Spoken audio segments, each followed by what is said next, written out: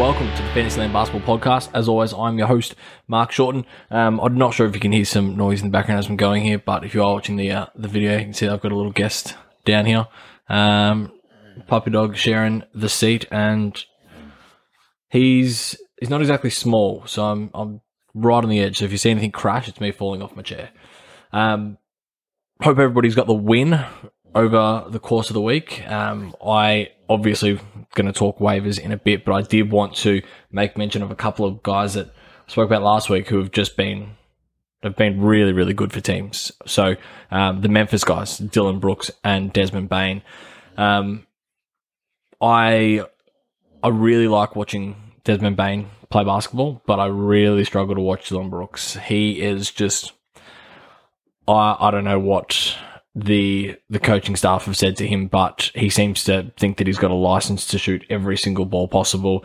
As soon as the ball gets into his hands, you know that it's being put up, which is good and bad for fantasy. Obviously, if he is having a nice day, having a good shooting day, then that's fantastic. But over the last 7 days, he's been going at a 41% clip, which is not great. The efficiency does hurt, but hasn't missed a free throw, 15 points, 2 steals, and has looked really good, whether it's starting or coming off the bench in the second unit. They've kind of been tinkering a little bit with the way that the lineup is going to go. The other one is Desmond Bane. As I said, he's a genuine baller, and I think he's going to be really good for fantasy for years to come.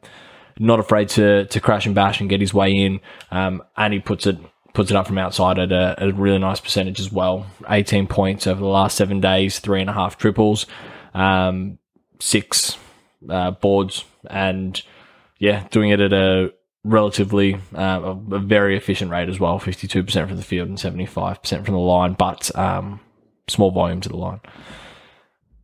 I was going to put them in again this week. Memphis got 4 games. The first game of the week, day off, and then they got 2. So they got 3 in the first 4 days, which is obviously really handy, but I can't keep on repeating the same sort of guys. I reckon I've mentioned Patty Mills a couple of times. I can't keep doing that. So I'm going to steer away from those guys, but thought I'd give them a special announcement just in case you haven't picked them up. I think Desmond Bane, in fact, I think they're both worth owning while Ja Morant's out. I think that's probably the smart play. On to the ones for this week. So the number one I've got here is Alec Burks. So Alec Burks is on ESPN. He's owned in 27.4% of leagues, which I think is criminally low. He has been obviously given the license to be the starting point guard in New York. New York are struggling. They need offense, and they need a bit of defense, and he provides a bit of both of that. Since he has been given the reins, which has been about a week, 17 points, 2 steals, 2.5 assists per game. He is only shooting at 38%, so that is going to hurt. But getting to the line nearly 7 times a game, 2.3 triples, and that production is just going to stay the course until something changes in New York and they bring in a genuine point guard. Kemba Walker's out of the rotation. A lot of people have asked me whether or not Kemba is worth holding out. I've kind of toyed with the idea of holding him as potential trade bait, for within fantasy, manager to manager. But he had plenty of opportunities in New York. Obviously, Julius Randle is the guy there, and outside of Julius Randle, it's hard to pick somebody who's going to be consistent. Fingers crossed that is going to be Alec Burks moving forward. But Kemba Walker, I don't know if he is a hold. As I said, I've been toying with it. I did hold him for a couple of days there until I needed to play waivers to try and get the win. But I think it is really the makeup of your side. If you're sitting pretty 6-0, 7-0, and you want to hold on to Kemba Walker, by all means do so. Don't let me tell you otherwise. I just don't know if he's going to turn out to be a 20-5 sort of guy. I think gone are the days where that's happened. His shots were down, whether it was the type of offense that they were in, but Alec Burks is now the main guy there, and he is getting his shots. He is taking his shots, and he's getting to the line, as I said. So he is a very, very handy guy to be owning. He's shooting guard, point guard eligible on ESPN as well, which is very, very handy. So yeah, definitely worth a look this week with New York playing. Who have they got? So they got 4 games this week on an away trip to San Antonio, Indiana, Toronto, and then they got Milwaukee at home. So those first 3 games are absolute smash spots. So definitely have a look at Alec Burks. Franz Wagner, he's the second guy I've got here. He's been a bit hot and cold. He started the season really, really hot. Fell into a bit of a rough patch with his shooting, but he's back. Orlando, they have got 4 games this week. Away to Golden State, away to Sacramento, a couple of days off, and then a doubleheader away to both the LA teams. But so it's not super easy. But hey, he's getting so much usage. He's putting up 16 shots per game. It's going at a 49% clip. Getting to the line a bunch as well, which is really nice, and 19 points per game over the last 7 days. So I think that Franz Wagner he should be owned in a lot of places. Certainly more than 31% of leagues. That should be up towards the 50% mark, because if they don't really have anybody else outside of Cole Anthony, who do they have to create offense there? They've got a bunch of veterans who are unreliable. They're obviously a rebuilding team. As much as I love Mo and Wendell Carter Jr. is there as well, they're not offense initiators. Obviously, they do their part, but they need Franz Wagner, and he is putting in a really good spell at the moment. So he's definitely worth a pickup this week if you are chasing points, assists, and a few steals. A couple of triples as well. Kentavious Caldwell-Pope.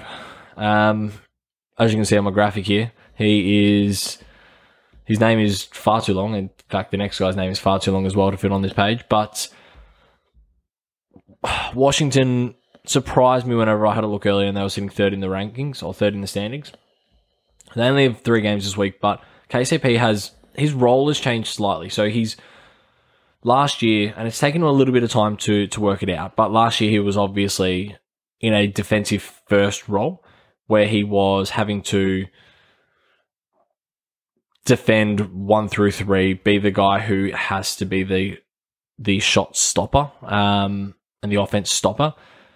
He's in a new role. He's in a new role this year where he's able to have a little bit more offensive liberties, a little bit more offensive creativity. He's still got his 1.3 steals per game, but he's putting up bulk threes and he's dropping them. Like today's game, he scored 26 points and he looked awesome. A couple of fadeaways in the corners, which was really, really nice. He is going to hurt your percentages. He always has. But if you're looking for somebody who's going to get you a bit of an all-rounded stat line, KCP is definitely your guy there. Washington, they play 3 games this week. Away at Indiana, away at Detroit, and at home to Utah. So definitely have a look at KCP as well. The other guy with the ridiculously long double-barreled surname is Dorian Finney-Smith. Again, apologies if there's some grunting in the background. My dog's short snout makes it very tough for him to breathe at times. But DFS, with a great name, is owned in only 10.5% of leagues on ESPN. And he, again, just does a bit of everything. He's almost like your Royce O'Neal's for Dallas. So someone who's going to put up 10 points per game, is going to get you a couple of triples, not going to hurt you in the percentages, get you a few boards, get you a few assists, but mainly he's going to bring some a bit of grunt on the defensive end, and he's going to get you some steals by playing bulk minutes. So I was going to put Royce O'Neal on here, but I can't have 2 of the same sort of player. I don't really want to have 2 of the same sort of player. And Dallas play 4 games this week in some decent spots to win some games. They've got Brooklyn, who are not looking too crash up. Then they go on a bit of a road trip. So away to Memphis, away to Indiana, and away to OKC. 4 very winnable games there. So DFS, if you are looking for a bit of an all-rounded stat line, you're looking for somebody who's going to contribute across the board and get you some all-important steals, DFS is absolutely a guy there that you should be having a look at. And then finally, I begrudgingly added this guy to the list.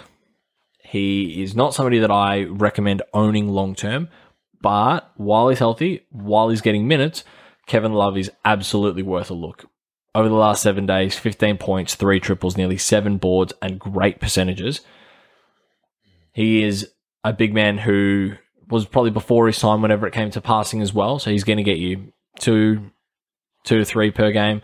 And he's looked surprisingly okay. Yeah, he's slow, but he's looked relatively healthy. And if you need points, you need boards, and you need a couple of triples, and somebody who's not really going to hurt your percentages, Kevin Love is going to be that guy. So Cleveland, they run a lot of people through that 4 and 5 spot. So realistically, Kevin Love's going to get a maximum of 20, 25 minutes a night, but he's performing in those minutes. He knows what he needs to do when he's on the court. Obviously, he's a steady-headed vet, and he's been okay.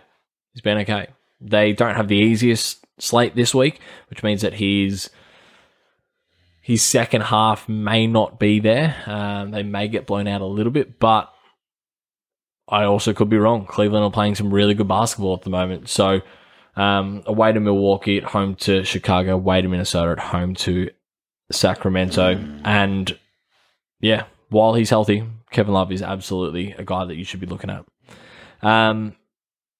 Outside of that, I'm going to be going live on TikTok again this week. I've been really enjoying that. Being able to help some people out with certain trades, potentially cool a few heads on some rage drops and some rage pickups. And I think that it's probably going to be a bit of a format moving forward. Podcast early in the week, go live on TikTok midweek. So if you are new around here, definitely click the button. Definitely follow us on TikTok as well. I'm working way to 5,000 followers on there. So every single one counts, and it is very much appreciated. So good luck, and yeah, hopefully see you Wednesday.